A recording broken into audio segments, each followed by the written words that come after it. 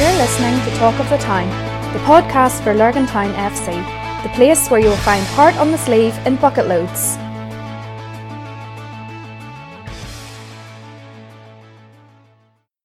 Hello and welcome along to Talk of the Town.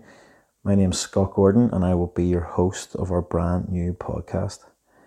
So we've not long wrapped up another season at Lurgan Town. In fact, that's our 30th season that we've just finished. I have very vivid memories of our first years training at Dixon Primary School, Monbrief Playing Fields and the Lurgan Junior High. And to think of the facilities we now have at the arena, it's unbelievable really. I love a good stat, so here's the figures of the season that we've just had. We've had 3 men's senior teams, 1 senior women's team, 15 junior boys teams, 4 junior girls teams and 9 academy boys teams. We also have our soccer ability section, and when you add all of those up, that results in over 600 members at our club. And given that we started with just 3 teams way back in 1988, it's fair to say that we've grown quite a bit over the past 30 years. For the first season in a while though, we didn't win too many trophies this year, but it's not about winning trophies, sure it's not. Yeah right, who am I kidding? We all love to win, otherwise why are we playing the game? But we did get to a number of finals along the way and narrowly missed out on lifting those trophies. But we will get another crack at it next season.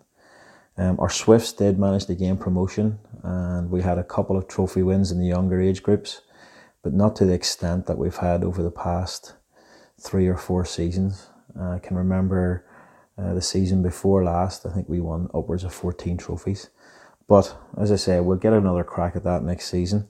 We had a particularly good year for the seniors for the first time in a while. And our special guest, Lee Dixon, will get into more detail about that. So let's get on with the show.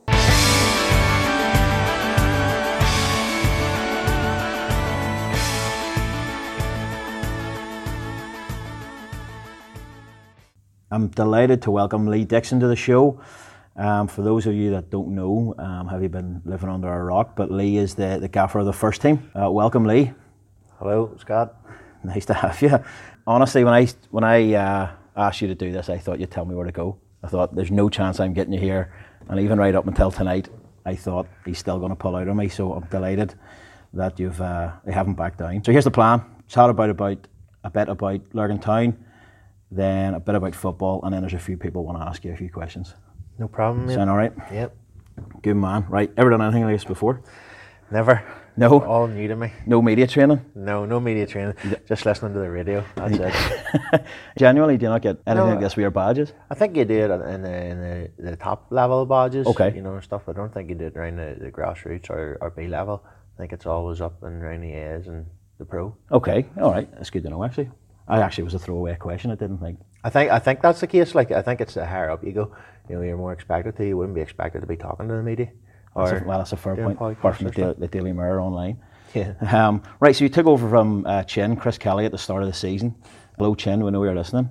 Probably our only listener. At what stage did you know he wouldn't be running things? I think it was maybe about 3 months before the end of the season.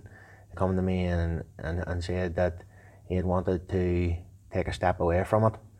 And he inquired would I be interested, that he had spoke to the chairman, Nigel, and would I be interested in taking it on. And as far as I was aware, you know, Nigel had been interested as well.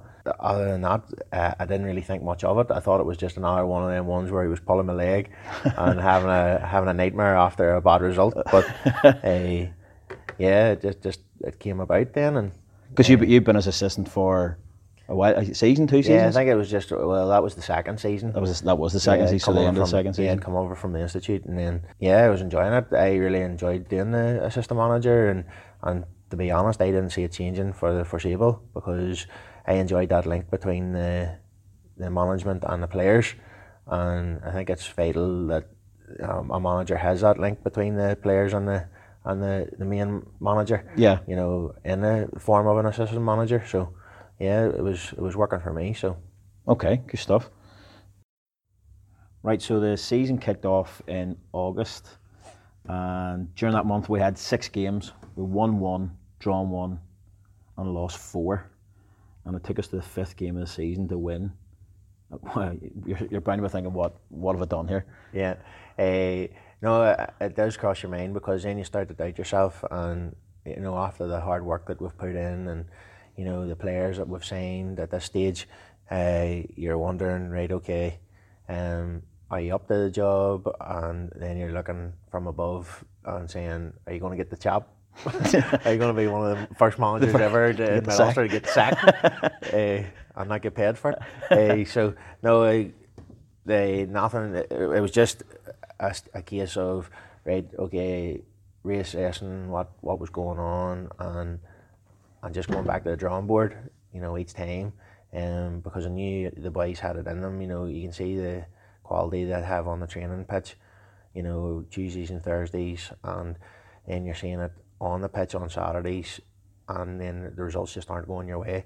But I wasn't that stupid. You're signing over 10 players, 10 or 11 players going fresh into that season.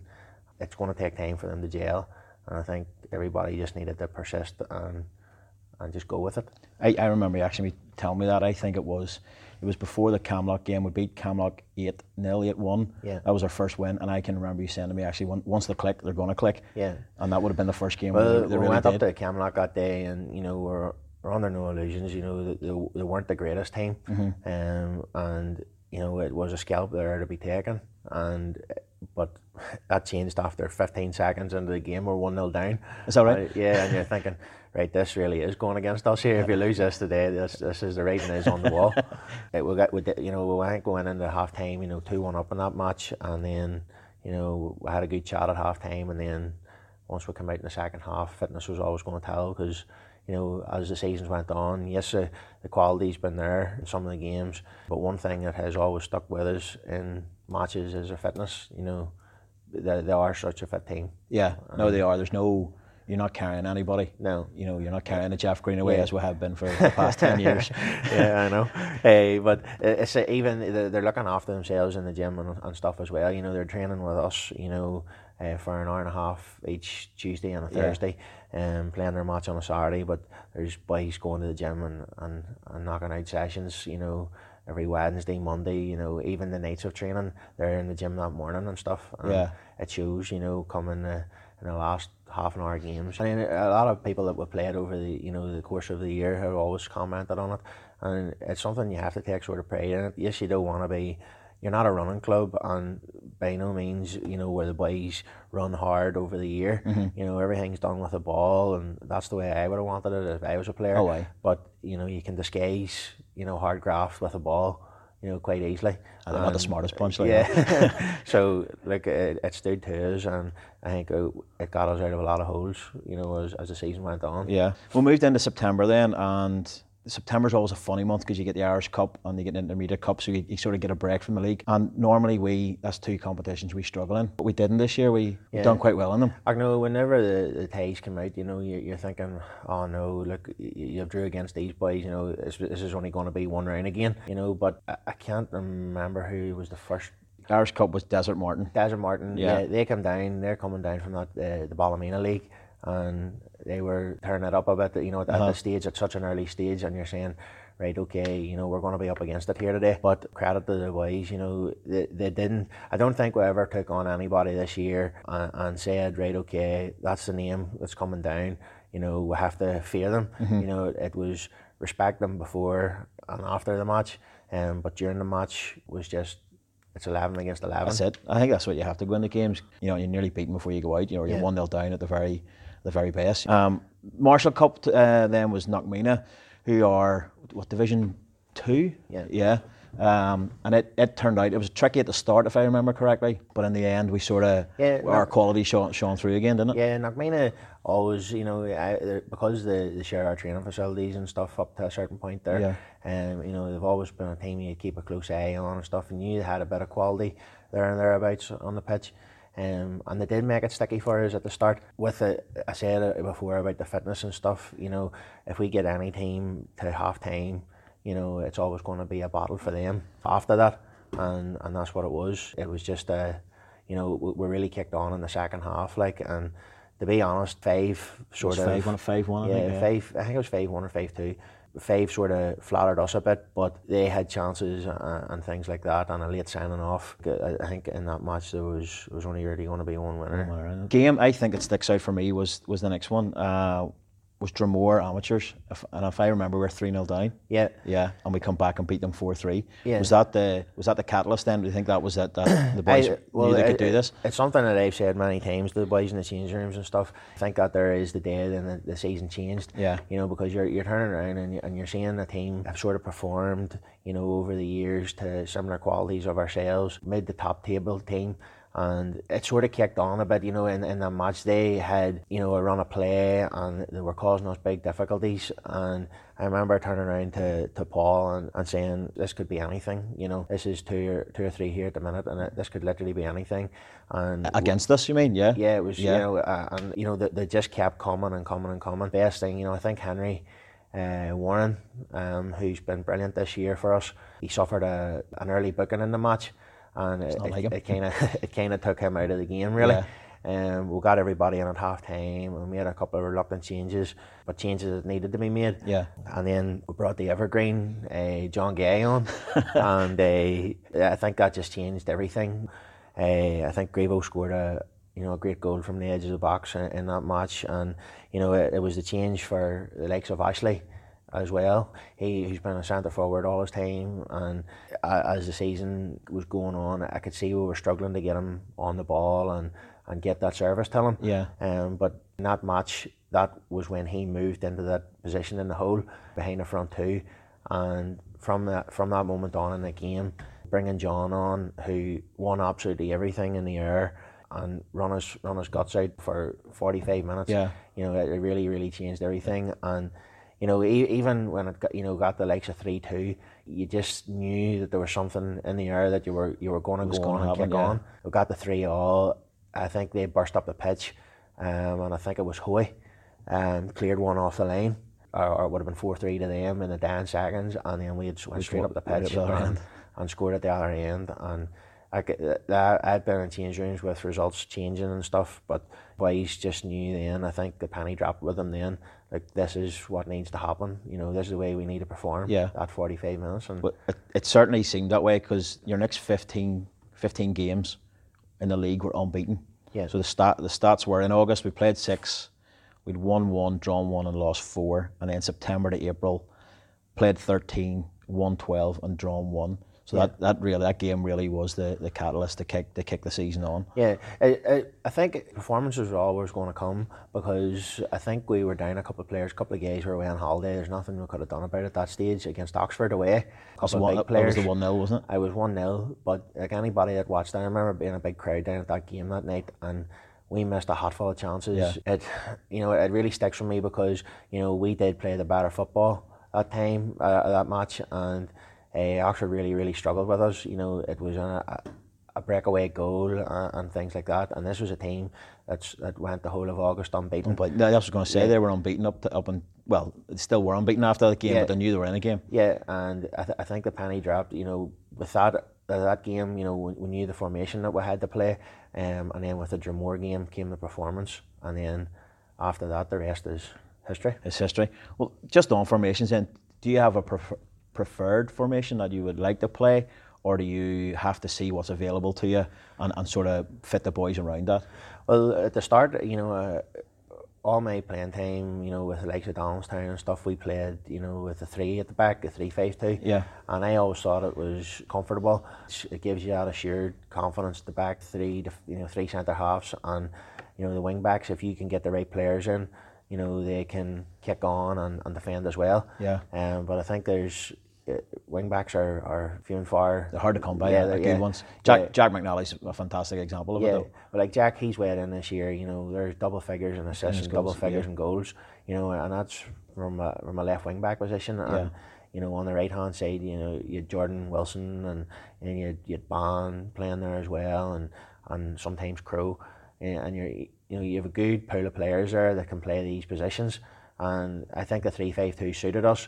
You know, we changed a couple of times in pre-season and stuff, but in my mind, I wanted to try that, because whenever I was at Donaldstown, you know, under the likes of Dukey and stuff, that was a formation that we always played, and it was attacking, and you know, we very rarely He's got good success with it, yeah. We very rarely lost games, and you know, we had cups and stuff, you know. So, you know, if you know it, why not play it? Like, you know, but that's not our one trick pony. Like, you know, there's games there this season where we have changed and we have won it with it. Like, you know, you can play the 4-3-3, the 4-4-2, or whatever, you know, whatever needs be. When you've got the players that can adapt, then you know. Yeah, and we do have a versatile squad. You know, there's players there, you know, you'd look at them and say, okay, he's maybe a centre midfielder or he's just a centre half, you know, but these players are versatile, you know, every one of them's versatile, you know, even looking at the forward line, there's a lot of them boys can play on the wings, you know, drop deep into the centre midfield position, you know, they're all versatile and all good at them.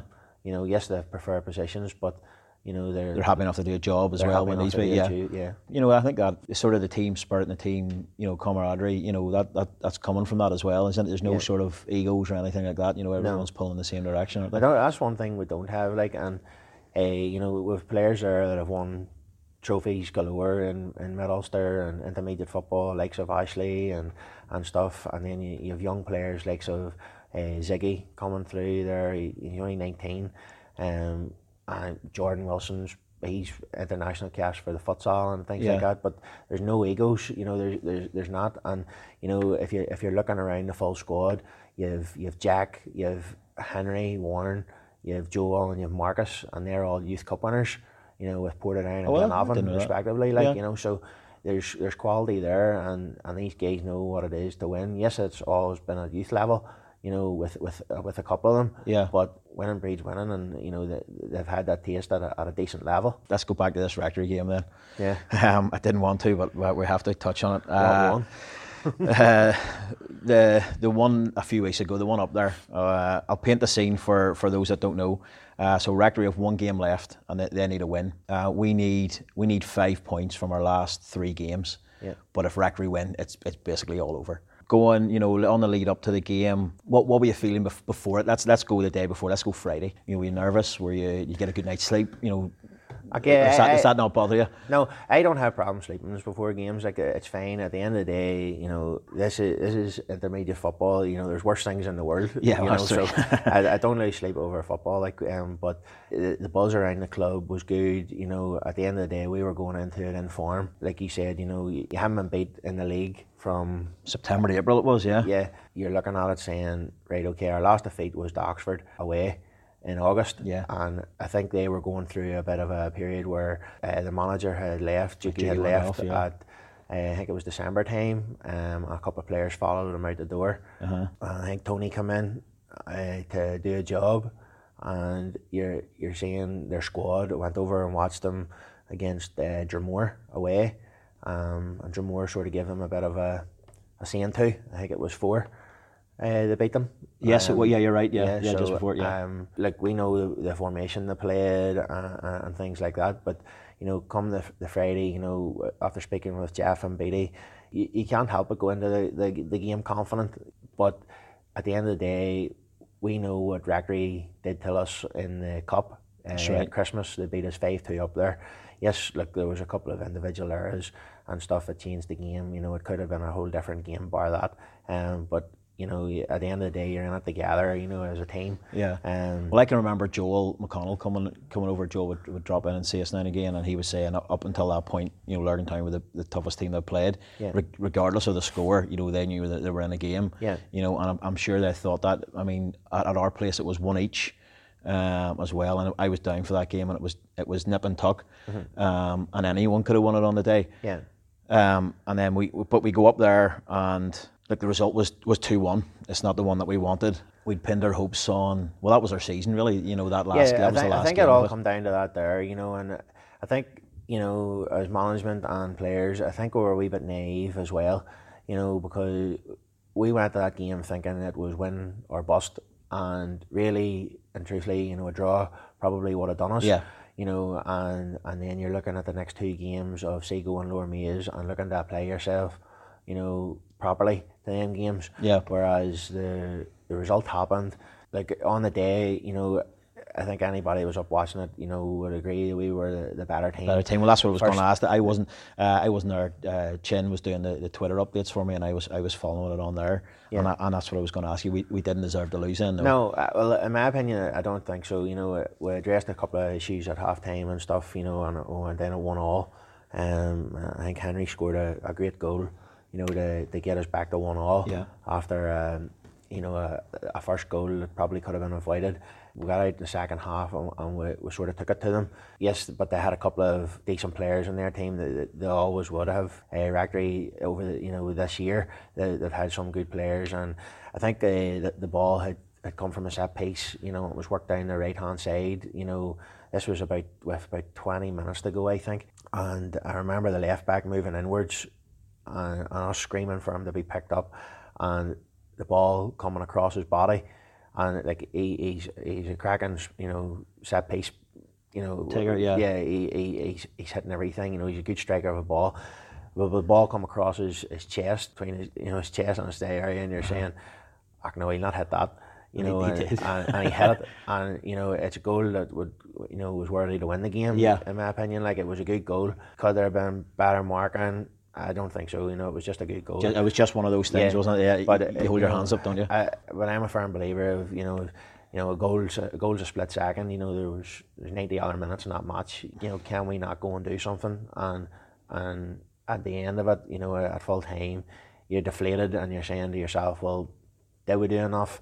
And it's different when you can turn around and say you give it your all. But I think on the day, you know, a couple of our players, you know, didn't turn up for that game, really, whereas they were firing on all cylinders. Yeah. Well, they knew that was their cup final. You know, we had, as you say, if we'd have taken it to a draw, then we needed 4 points from the last two games. You know, it was never a given. You know, at the end of the day, we went on that run, and you know, nobody expected us to be there or thereabouts. Definitely not. You know, and when it came to it, you can't turn your nose up at the position that you were in.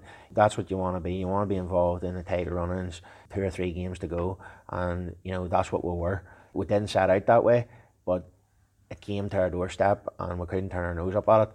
Weren't good enough on the day. Had it been another day of the year, you know, who knows what could have happened. Just over the year, you know, you're only taking a point off Rackery, and you know, they're putting you out of the cup.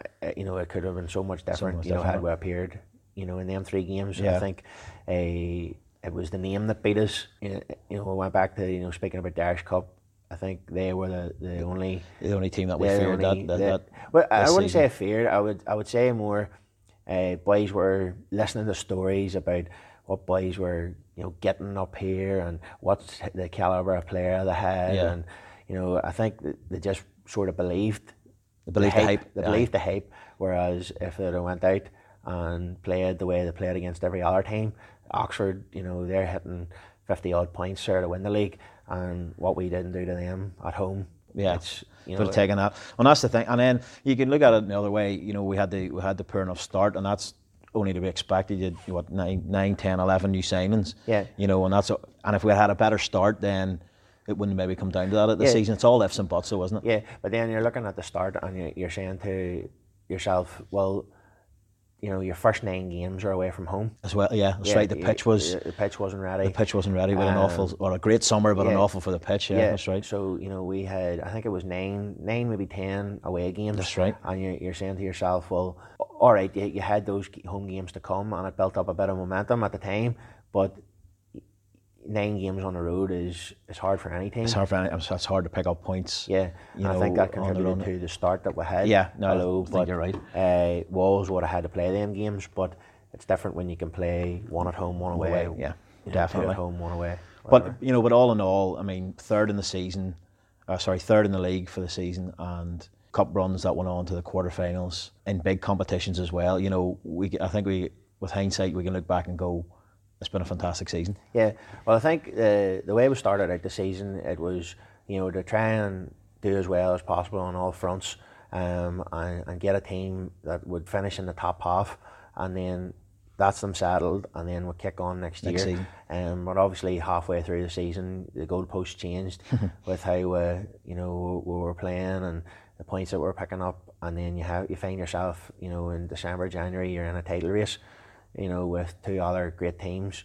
And possibly you could throw Craigavon into that mix as well. Yeah, and Market Hill finished strong as well in the end. They finished, they were finished steady, fourth, didn't they? Yeah. They were steady the whole year, you know, and they have to be respected, and they will be a force next year. You know, they are a decent team. When you're talking about December and January, I think it was sort of 3 horses in the race, you know, but the rest came up steady, you know, at the time. Okay, no disrespect to the managers that were before you, definitely not. You know, I done it for maybe 6-7 games when we were in a period of limbo, and I enjoyed it, but it was difficult. But we needed to bring new faces in, you know, and we've talked about it there. We brought in maybe 9, 10, 11 new faces. Yeah. Did you go and specifically search for those? Did you have, you know, in your mind, you go, right, well, I want the Joel Adams, I want the Ziggy Gargasas, you know, and I'm going to get them? Or were you just targeting good players in that sort of positions? Yeah, well, I don't believe in signing just quantity. You know, you have to sign a bit of quality, you know, and, you know, not worry about the numbers. Yes, but I think the squad did need a bit of an overhaul. I think it did, yeah. I think we were just re-churning out, you know, the same stuff each year and things, and players were going away and coming back and things like that, bar, you know, 2 or 3 new signings each year, you know. So I set my stall out, and, you know, I went wholeheartedly into it, and I knew the positions that we needed. And, you know, from playing around Mid-Ulster and things like that, and a couple of contacts, you pick up things from people, you know, who's looking games, who's looking to get back into football and stuff. And, you know, I think I was lucky, you know, as well, because a lot of these players are all tight-knit, you know, they're all good friends. Right. You know, so, you know, you have the likes of Joel and Marcus and Adil and Ban and all them people, you know, they're all friends away from football, from football. You know, even with the signing of Ashley, you know, it was a good, strong signing with, you know, Jack at the time. And I think, you know, that sends a message out across the board, you know, okay, well, these boys are coming to play their trade, you know, at Lurgan Town. There must be something going on. There must be something happening. Yeah. You know, so, and then the rest, you know, they followed, and you're taking boys in that you know they can do a job, get themselves in a bit of shape, and Gravo came in and done brilliant. For me, that was the... No disrespect to Gravo, you know, definitely not. What a fantastic player. But I when I'd seen that Gravo had signed, I thought, well, that's going to be a good player for the second team. Genuinely. Yeah. And it turns out he's had a stormer all year. You know the qualities that these boys have, you know, from playing with them over the years, like, and stuff. And we always joke about it, like, he's a brave nose on him, but his forehead is just like a magnet to a football. But, you know, he's a good, honest, big player, and I think he holds that defence, you know, together at the back. You know, likes of Marcus and Joel in there as well to complement him. You know, yeah, because he's been around the block. Like he's played good for a number of years, like junior cup finals and the select squads, you know, with Hill Street and stuff. And at the time, people's questioning you and saying, well, why are you signing players from second teams and stuff? Well, you're signing them players because you know what they can do. Yeah. And it's not a case of them players playing in second teams anymore. They're then coming to play for first, so they'll raise their game. Exactly. And, you know, that's what every one of them players... He wholeheartedly did, you know. We were sitting there, I think, with 2 or 3 games to go, and you've only conceded 22 goals all year. These players that we've mentioned, the likes of Joel, Gravo, Marcus, Bang, Crozier, Carsey, all these boys have all contributed, even Tyler and Nets and Adam and Nets. It's all a team game, and I think that there was the area that we needed to really brush up on, defence, and getting these players in. You sort of base you need a solid foundation. It's a bit like Liverpool, not to talk, we'll talk about them later on, sure. Yeah. But, you know, that's what the gaps they needed to fill, and, you know, you build a strong defence, and then Dixie Heasley always said defenders win league titles, strikers win your matches.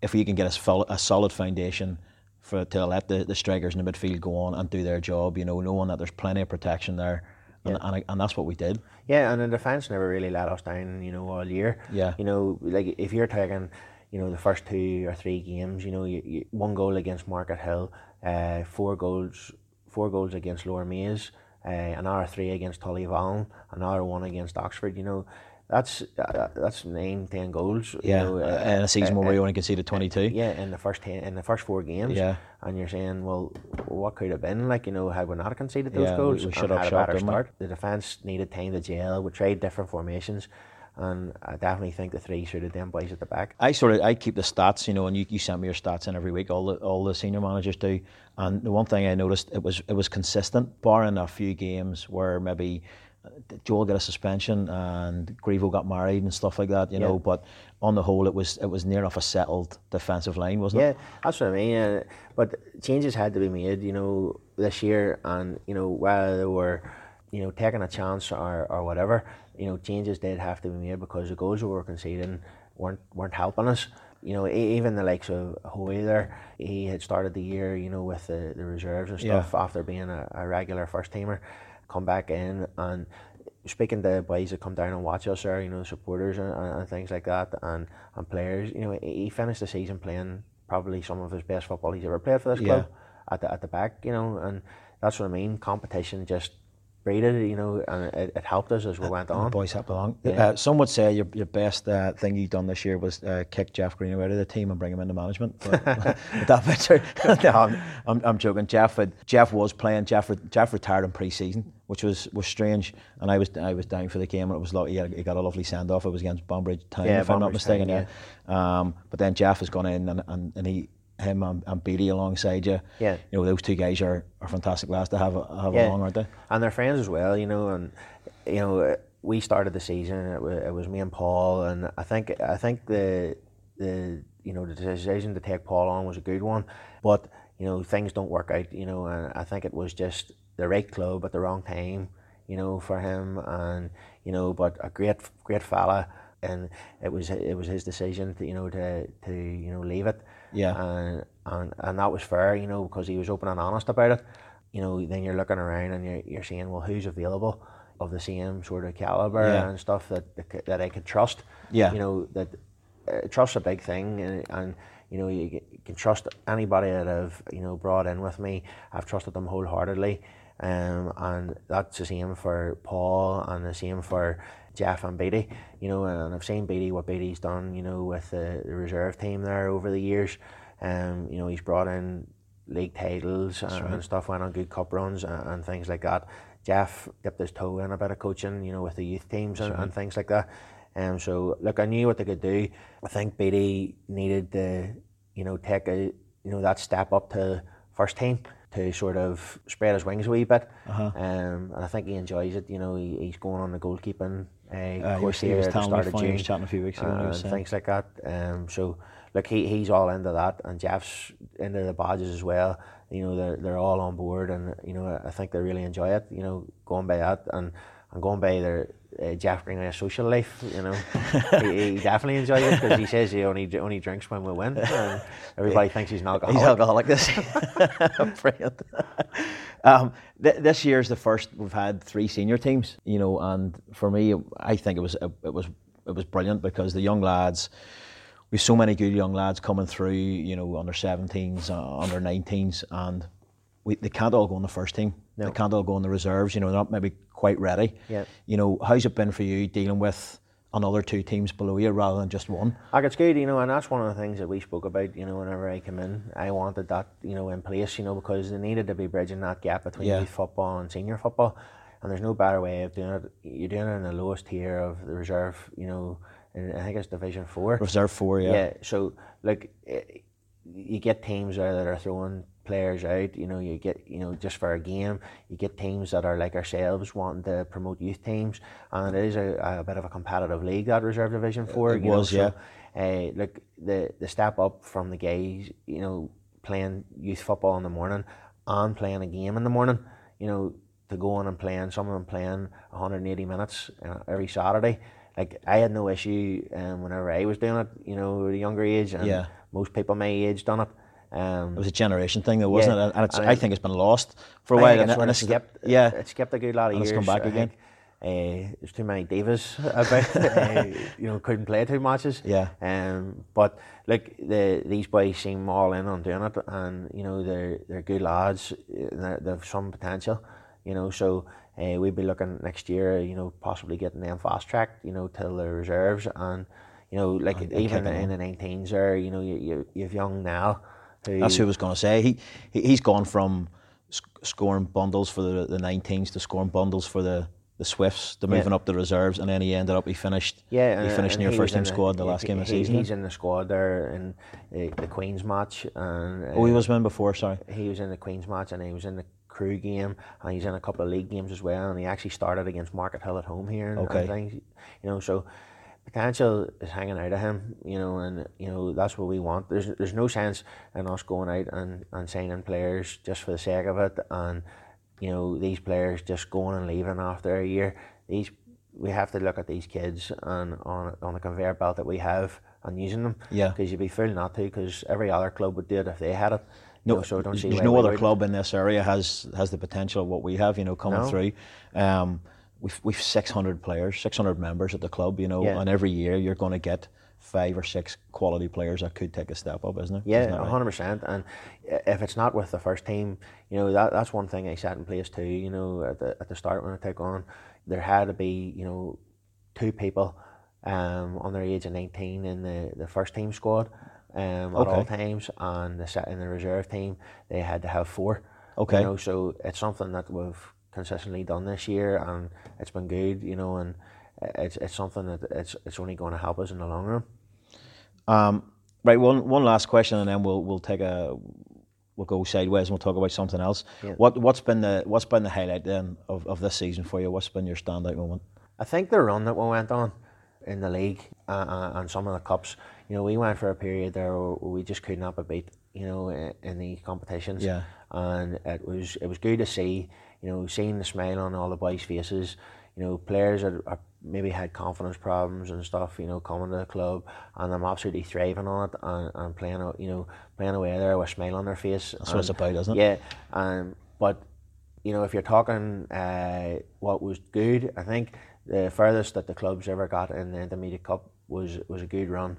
You know, we all know what happened with the Crew game, but like at the end of the day, you know, we fielded the team that we could feel strongest, and they didn't, unfortunately. Yeah. You know, so you have that, you have the Irish Cup run, and then obviously finishing third. And you know, that's been our highest position for. I can't remember the last time we finished. Yeah. You know, I think it's the points tally. I think. Yeah. You know, we've finished in the top 4 consistently. You know, a couple of times. Yeah. But I'm happy that, you know, we're finished there, and we'll give it a real good go. Yeah. Because I think it sets us up good for next year. You know, obviously the goal next year is promotion, and this season gives us a great head start on that next year if we can keep everybody together and add to it.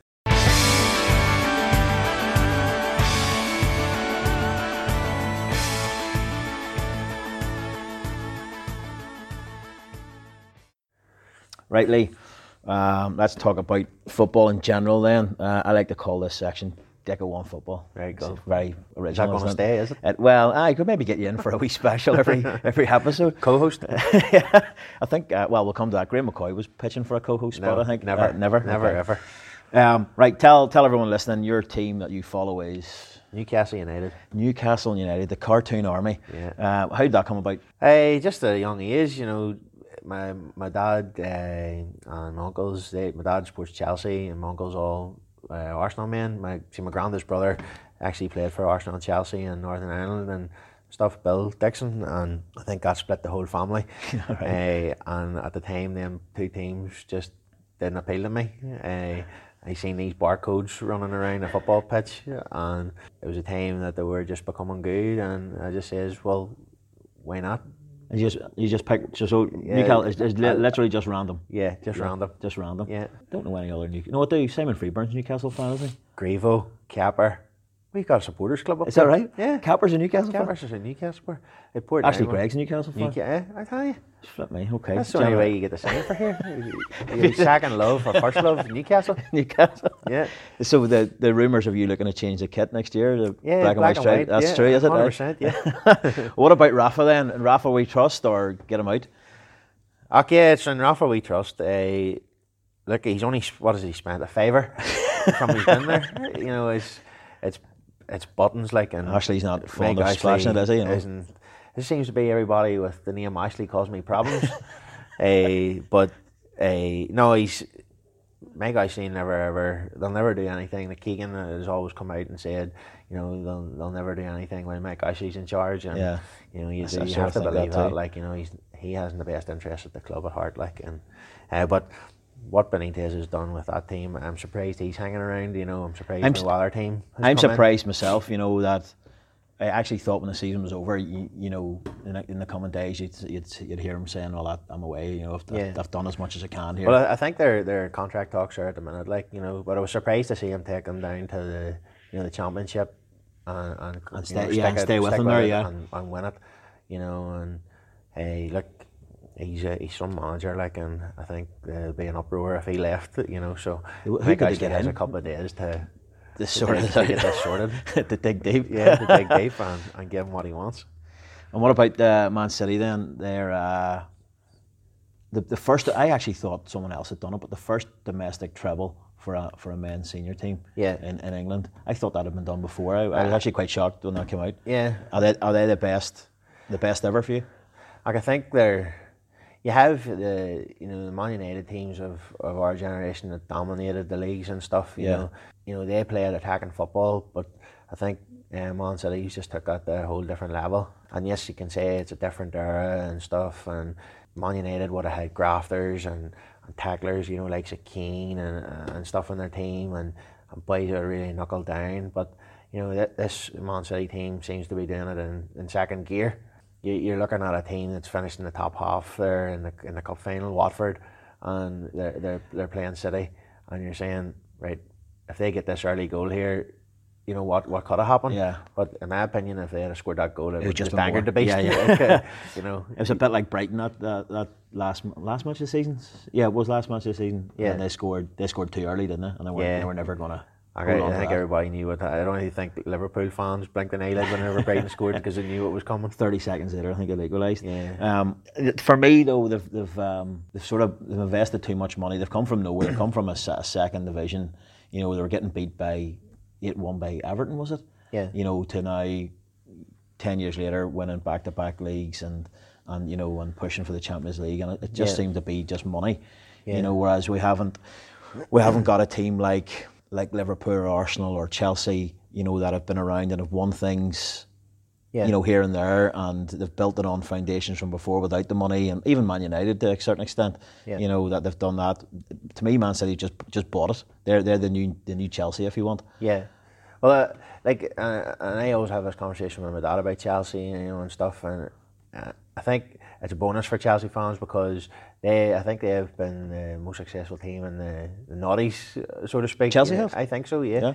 You know, with their Champions Leagues and their leagues and stuff under likes of Mourinho and stuff. But like Man City were always going to spend them pounds, like, you know, whenever it come to it. Like, you know, if an oil tycoon buys you over, you know, that's... you know what he's going to do. That's it. Like, and makes matters worse, you know, they had inquired about Newcastle. Yeah, so... Mike wouldn't sell. Yeah, you know, you just saying to yourself, like, Mike Ashley's going to be the end of me. You know, so, look, you know, but what they've done is, you know, money can buy you the players. These players have to be moulded into the way they play. Well, that's the other side of it, because, I mean, how many managers have Man City had over... It started with Mark Hughes and then it moved to...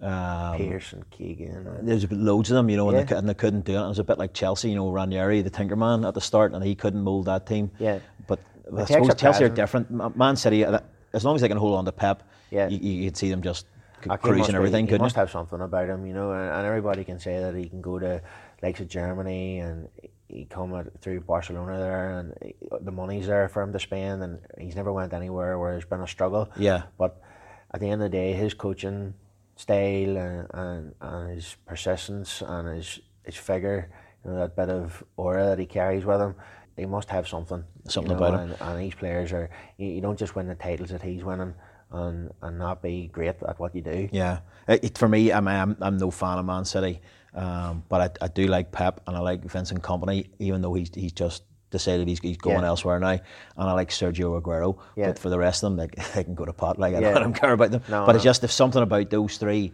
and you know, when you watch it, even like Pep was. Did you see the celebrations with him and Sterling? Yeah. After he's giving him a telling off. Yeah. he's sort of like he never quits. Yeah, no, I know, and I don't think them boys can. And I think the last time I sort of seen that was, I think it was Benitez and Gerrard in the Champions League final. Yeah. He was saying, why didn't you make this pass and stuff, and I don't think Gerrard was even seeing him in his way. Like, but I think these guys at this top level that are obsessed. It's just that it sets them apart, doesn't it? Strive to be perfection every time. But what about the Champions League then? What is it? We're 2 weeks away nearly, just under 2 weeks away. Who do you fancy? Anybody but Liverpool. Anybody but Liverpool. Because I can't listen to the songs. I can't listen to it anymore. In Istanbul we won it 5 times. I can't listen to 6 times in Madrid or wherever it is. I couldn't cope with that. I want somebody new on it, and I think Pochettino has done great things at Tottenham. He hasn't spent big money. Yeah, I don't think he spent a penny, has he? No, he's sort of similar to up the road there, but you're saying to yourself, how is he competing? How is this team competing in the Champions League? I think it would just be a fairy tale for him. I don't think he'd stay if they won it. I think he'd go. I think he'd go regardless. I don't know where to, but I don't think he will stay there, which is a shame because he's a good fit. I liked him when he was at us at Southampton. He was brilliant on the team that he moulded. I think he's done it right too. He's moved up, and there's no disrespect to Southampton. I think Tottenham, was the next stage for him. Yeah. And now I think he's ready for the next stage. Yeah. I think Man United slipped up big time appointing Solskjaer. Yeah. Because everybody deserves another chance and stuff, but I just think I didn't enjoy his football when he was at Cardiff and things. He got them relegated. Man United's choice to appoint Solskjaer, but I think they'll regret missing out on the type of manager that he is. I think so. I was chatting to my mate Tim the other night, and he said they'd done it the wrong. Man United done it the wrong way around. He wanted to start and lost at the end. Yeah. Whereas if it had lost at the start and then won at the end, the players maybe would have been a bit better. And they would have gone right. We'll play from here. Yeah. Whereas now they're coming to the end of the season and they're thinking this guy's a clown. Yeah. But you have to blame him because he's the manager, yes, but I blame the players, Okay, yeah, you're looking at that changing room when you're seeing the likes of Lingard, who's just an Instagram model. Yeah. And Pogba, and you see the videos. They don't always show the good stuff that he does, but you're looking at all the stuff that they're highlighting, the running back and the tracking. It's not there, is it? Oh, my goodness. What was he doing the other day? It was unbelievable. No, but that's the bare minimum you would want as a manager, someone to work hard, or even as a fan, not even a manager. If you've got a boy that works hard, he doesn't have to be the best player in the world. Yeah, that's it. And I think the successful Man United teams of old always had that because they had them celebrity, personalities in the change rooms. Yeah, that drove them on every single time. Anything was something slipping. Keane was there hammering at home. I'd have hated to play the same team as him. But you're looking at that team and you're saying, oh, there's like Vidic and all them boys, and they've got Chris Smalling and Phil Jones, and you're just shaking your head. Football's changed big time. Well, it has, and that brings me on to the next. Here, you read my questions. The sort of, I see the kids now, and they're running about in Man City shirts. There's more Man City shirts than anything. Any other team I see, running about. Is there more Glory fans now? Do you think? Oh, yeah, definitely. Is the football changed? I think that's what I'm trying to say. Flag fans. It just seems to be, all my mates are all, most of them's all Man United fans, but I firmly believe at the time it was because pencil cases were the cheap. Man United pencil cases were the cheapest, and they got laid down that line by their parents, and that's the only reason why. Man United tops were everywhere, and it actually done my head in. Yeah. So it's refreshing whenever you see kids turn around and supporting teams that their dad does. Well, that's it. But then there's you and me who don't. But that's it. We didn't go for the glory though. We went for something else. You're looking at the likes of Bob Savage, who's got his whole kids, that whole family is now going to be supporting Sunderland. Yeah. Like what future has he given them? They're closer to administration than they are to League One, or the Championship. As a rival, as a mate and the arch rivals, you just say to yourself, what future has he give? Like I've given my wee boy Noah a great start. He's got his Newcastle kits, and he just knows success is around the corner. You're hopeful of that. Yeah. I'm willing to sacrifice my happiness, so as he gets it in later years. I actually don't know what to say now about that. That's thrown me. Yeah. Let's go. We've done Champions League. Let's go Europa League. Chelsea or Arsenal then? I think Chelsea's going to. Glennie and the boys on that like me saying that they're all Arsenal men. At the end of the day, Arsenal, they have nothing really. Like, you know. I did watch. I watched all 4 semi-finals, or was it flicking between the last 2 in the Europa League at the same time? I can't remember, but I definitely remember watching, you know, parts of the game at least. Yeah. Arsenal had it easy. Chelsea didn't. I like Sarri. I like him as a manager. Yeah. I'm not. Jury's still out on. Don't even know his name. The Arsenal guy. The Arsenal guy. But I like Sarri. I think he's been dealt another one. He's another one of these ones fall victim to the changing room. Yeah. Guys, you know. Well, I seen there today, in fact, that the Chelsea ladies boss is linked with the position. Yeah, you know. So it's not a lady, is it? It is a lady. She's the manager of the. So it's a lady managing the ladies team, and she's linked with the men's first team. The men's first team. That's the first. They said that. I definitely think that's going to happen. Like, you know, that there'll be a stage where a female is managing in the Premiership, and I think it's only around the corner. With regards to the Europa League final, I think Chelsea have what it takes to win. Yeah, they've got players that have done it, haven't they? Things in the big cups. You know, this will come back to bite me. You know, no doubt Arsenal will just be a complete walkover. But like, my dad supports Chelsea, so I have to support him. Like. Okay.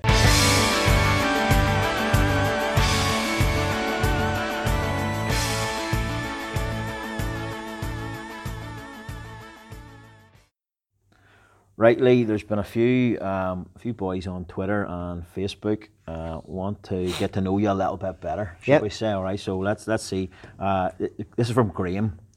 Hi, Graham. Graham McCoy, by any chance? Graham McCoy, yeah. Thanks for writing in, Graham. We appreciate it. Yeah. I think, as we said earlier, he's going for a co-host role here, but he's definitely not get it. So, first question: the Kinky House or Golden Harvest? A Golden Harvest faithful. Kinky House. Too big of portions, and like, you know, with my physique, I go for the smaller portions. So yeah, Golden Harvest for me all day long. Yeah. If you were to play one more, this is quite serious actually. If you were to play one more game again and have the opportunity to change a decision that went against you, what would it be? This is as a player. Yeah, let's go as a player. We'll do a twofold. Yeah, let's go as a player.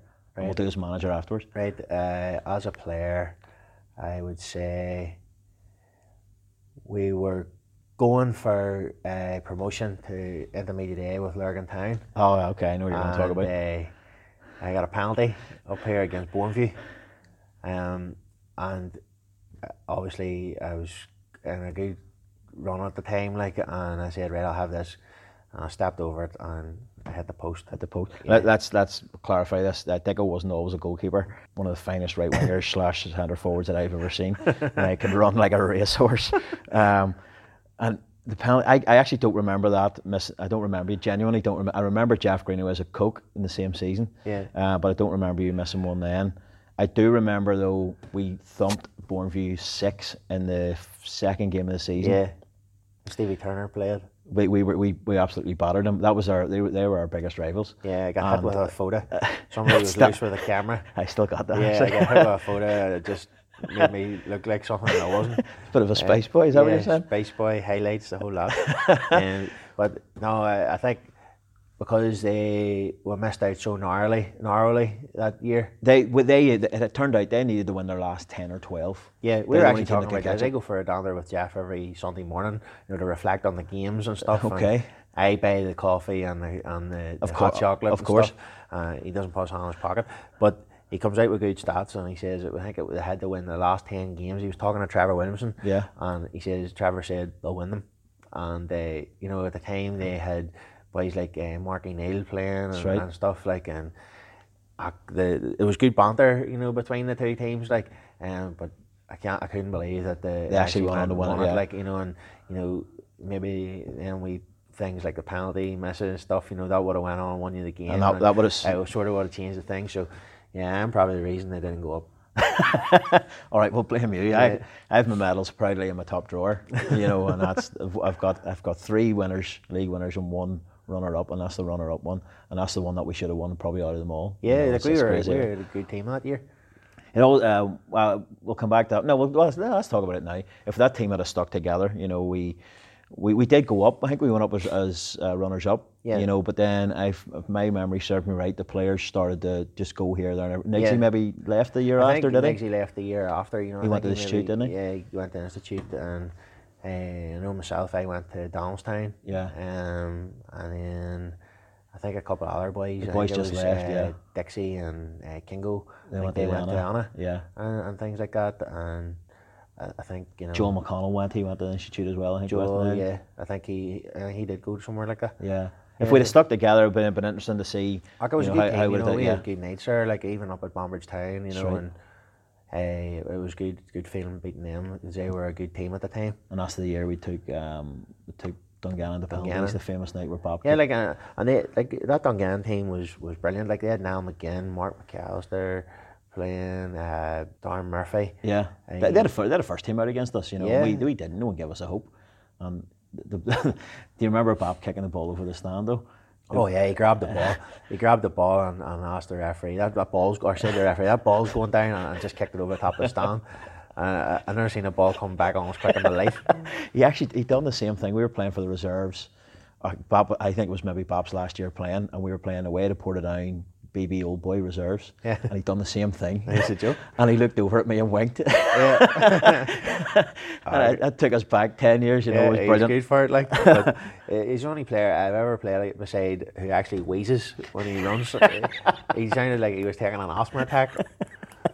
Hey, but what a reader of the game. Oh, yeah. Fantastic. One game you could change as a player. What about one game you could change as a manager? I know you've only been a manager for a season. I'm going to guess. Oh, it would be the Rackery game, yeah. Yeah, it would be that Rackery game. I've been annoyed from it, and yeah, I didn't want to talk to you about it tonight, but I sort of had to. I'm starting to make my peace with it now, but at the end of the day, these things happen, and once a boys cross the line, there's nothing much more we can do about it. Exactly. But if I could change one more game, it would be how we approach that game and stuff like. Okay, man. Right, still on Graham's question here. He quite a lot. I thought he knew you quite well. I've never met that man before in my life. He said, the next question, bacon or sausage sandwich and red or brown sauce? A bacon sandwich with red sauce. Yes, mate. What about a combo? What about a bacon and sausage sandwich? That's not too bad now. It's not too bad. That's the sort of thing Jen would eat, with the fat on the bacon on it. You wouldn't worry about it? No, he's disgusting. If you had any superpower, what would it be? To make likes of Graham McCoy disappearing. Yeah, power. That's what I would like. But just like a point of the finger and he's away? Yeah. And there's I've come across players who's played against me or right. managers that are playing or managing against me, and I would make them disappear. Yeah, disappearing power. Okay. Right, two more from Graham. If you could wedgie any historical figure, what goes through your mind, Graham? What would it be and why? Or will we skip that one? If I could wedgie any historical figure. Yeah, strange one. I don't know. Let's skip that one. That's a strange one, Graham. Yeah, go and have a word with yourself. Grahamie McCoy. I'd wedgie him on the night he met Graham's mum. Yeah. Right. And then he would have to go home, and he wouldn't be here. About Graham. Brilliant. Right, last one from Graham. Can you hum the theme tune to the Little House on the Prairie? Absolutely not. Absolutely not. Didn't think so. Right, this one comes in from Martin. That's Marty Murda. Why is Dicko so angry all the time? I am not angry. I'm not an angry person. Like, people have the wrong opinion of me. It always comes across like this, but it's just people rile me up. Wrong way. It's like, you only see the snippet of the reaction, but I'm normally a calm person. There's no mistake about it. I am a calm person. I don't believe you. It's a toss-up between you and Timmy Lennon, who's the most angriest man I know. No chance. I always count to 10 every single time, and if they keep on going, it's just like putting a wee badger into the corner. Then I snap a wee bit, but I'm all right. I'm not that worried. You're not that bad. Neil Radford has also got on a question on Twitter. Now I sense there's a wee bit of an in-house joke going on here, but he wants to know what's the best goal ever scored against you. So this is when back when you were doing nets and not running down the wing. Yeah. Well, look, to be fair, it probably is him. You know, I think the two teams at the time would have been the Institute I was playing for, and he would have been playing for Hill Street. But the whole, you know, this was down at Oxford's ground as well, you know, and I think the ball come to him and he just started to go across the halfway line, and I was concerned about the blood dripping from his nose at this point because he never crossed the halfway line, but he unleashed one and it went straight into the top corner. But did it go across you? It crossed me straight into So he was going on the right and it went into the top he left? was hitting it from the right and it went into the top left. No way. Right into the stanchion, and I actually think it got stuck there. But in my defence, we were having a surprise birthday party the night before for him in the Downshire Hotel. Right. And his wife had invited all the boys over and stuff, knowing fine rightly we had a match the next day. And the party went on a wee bit too long, and I actually think I was still blocked the next day, or that would have been bread and butter. I would have caught it, you know. But he was so surprised by the whole events of his birthday and stuff. He didn't drink that much, you know. So that's my excuse. That's your show, and you're sticking to it. Yeah, and that's the only way Neil Radford would ever score a goal against me. I don't think I've seen him score ever. No, that's probably the only. That's probably the only goal, and that's probably why he's asked the question, because he knows what we'd have to talk about. That's exactly it. Right, Duncan Laurie, all the way from New Zealand, I think Duncan is now, yeah. Great player. Great player, great bloke. He wants to know who was better, you or your dad? Well, look, Duncan knows fine rightly the answer to this. He wouldn't have asked it otherwise. I have to say my dad, you know, he had a good career, you know, playing at the Institute and Hanover and New Century and stuff like that. And, you know, he had the long hair, the whole... Your dad didn't have long hair, did he? Yeah. He was the whole early Mark Hughes days with the long hair, sparky look. No, he is a good player, you know, from the photos, and I remember seeing him going. I actually seen his last game. It was actually at the top of Munbrief up there. Yes. You know, at the top of the hill, was near the graveyard there. And I think it was an attempted overhead kick, and then the back just went out, and you know, I never got playing football for about 2 or 3 weeks after that. You know, I always keep him going about it. You know, the overhead kick, that was the end of the career. So you're saying your dad there. I never seen your dad, but I did see you, so I'll probably agree with you. Yeah. So, right, and this is coming in from Joshua. The last question here. I don't know who Joshua is, but it's a very good question. What teams are you going to see as your competition then next year? So we didn't go up. Sorry to bring it up again, but who's going to be the competition, provided we continue on, you know, how we finish off the season? Yeah. Well, look, yeah, if the team's coming down, obviously, you know, you have your St Mary's and I think it's AFC Silverwood. Yep. I don't know whether they're changing back to Craigavon or what. I think they're looking to, yeah. Yeah, so look, if them two teams coming down, and a team coming down from a higher league is always going to be strong. But then when you're looking at our league, you know, the teams that impressed me the most this year against us, you know, was your Market Hills, your Craigavons, and more recently and at the start of the season there with Lower Maze, you know, and you know they're the only team that took 6 points off us, right? You know, this year, albeit, you know, I think the last 2 games, and to be fair, you know, Seago. They have went and won the Al Wilson Cup. They did. And they, you know, they drew with us, and they will be a force next year. They drew with us twice or once? No, we beat them once. We beat them once, and we drew with them. That was it. Yeah. But they will 100% be a force next year. I think Seago, your Market Hills, and Craigavon. You know, I think it'll be a strong 4 or 5 next year. You know, and Lower Maze will not be far away either. And obviously for us, the aim is promotion. Yeah, that's what we'll have to set the stall out next year. Promotion or some sort of silverware. But trophy's always nice, isn't it? Yeah, you know, I want to get a good cup run. Like, and we did do well in this cup, but you know, or in the cups this year, you know, the external cups. But realistically, were they achievable? You know, you don't think so, like, you know, but you can only get as far as you want, like, in them things. And you're looking at the likes of Dunloy, who beat us down here. You know, we had the better of the play, and they're going on a trip, you know, and getting Larne Old Boys. That's Larne right. Old Boys beat them narrowly, and Larne Old Boys are playing Warren Point then. Yeah. You know, and You know, that's what I always go back to Jeff every year. We're only 5 from Windsor. Yeah. You know, or we're only whatever. Whenever we got past the first round, he's on at me about suit measurements and everything. He can't even buy a drink on a Saturday. He's looking us to buy suits. He's unbelievable. But yeah, the aim for next year is promotion and hopefully deliver some silverware. Okay, mate. Listen, Lee, thanks for coming in. This has been brilliant. I hope people listen to it, and I hope they don't. and then the next person that comes in, whoever that may be, has been as good as this, mate. I appreciate it. Thank you. No problem. Thank you. Thanks for listening to the latest episode of Talk of the Town. If you hit the subscribe button on your preferred download location, that should mean you never miss an episode. You can keep up to date on all things related to the club at lurgantownfc.com or search for Lurgan Town FC on Facebook, Instagram or Twitter.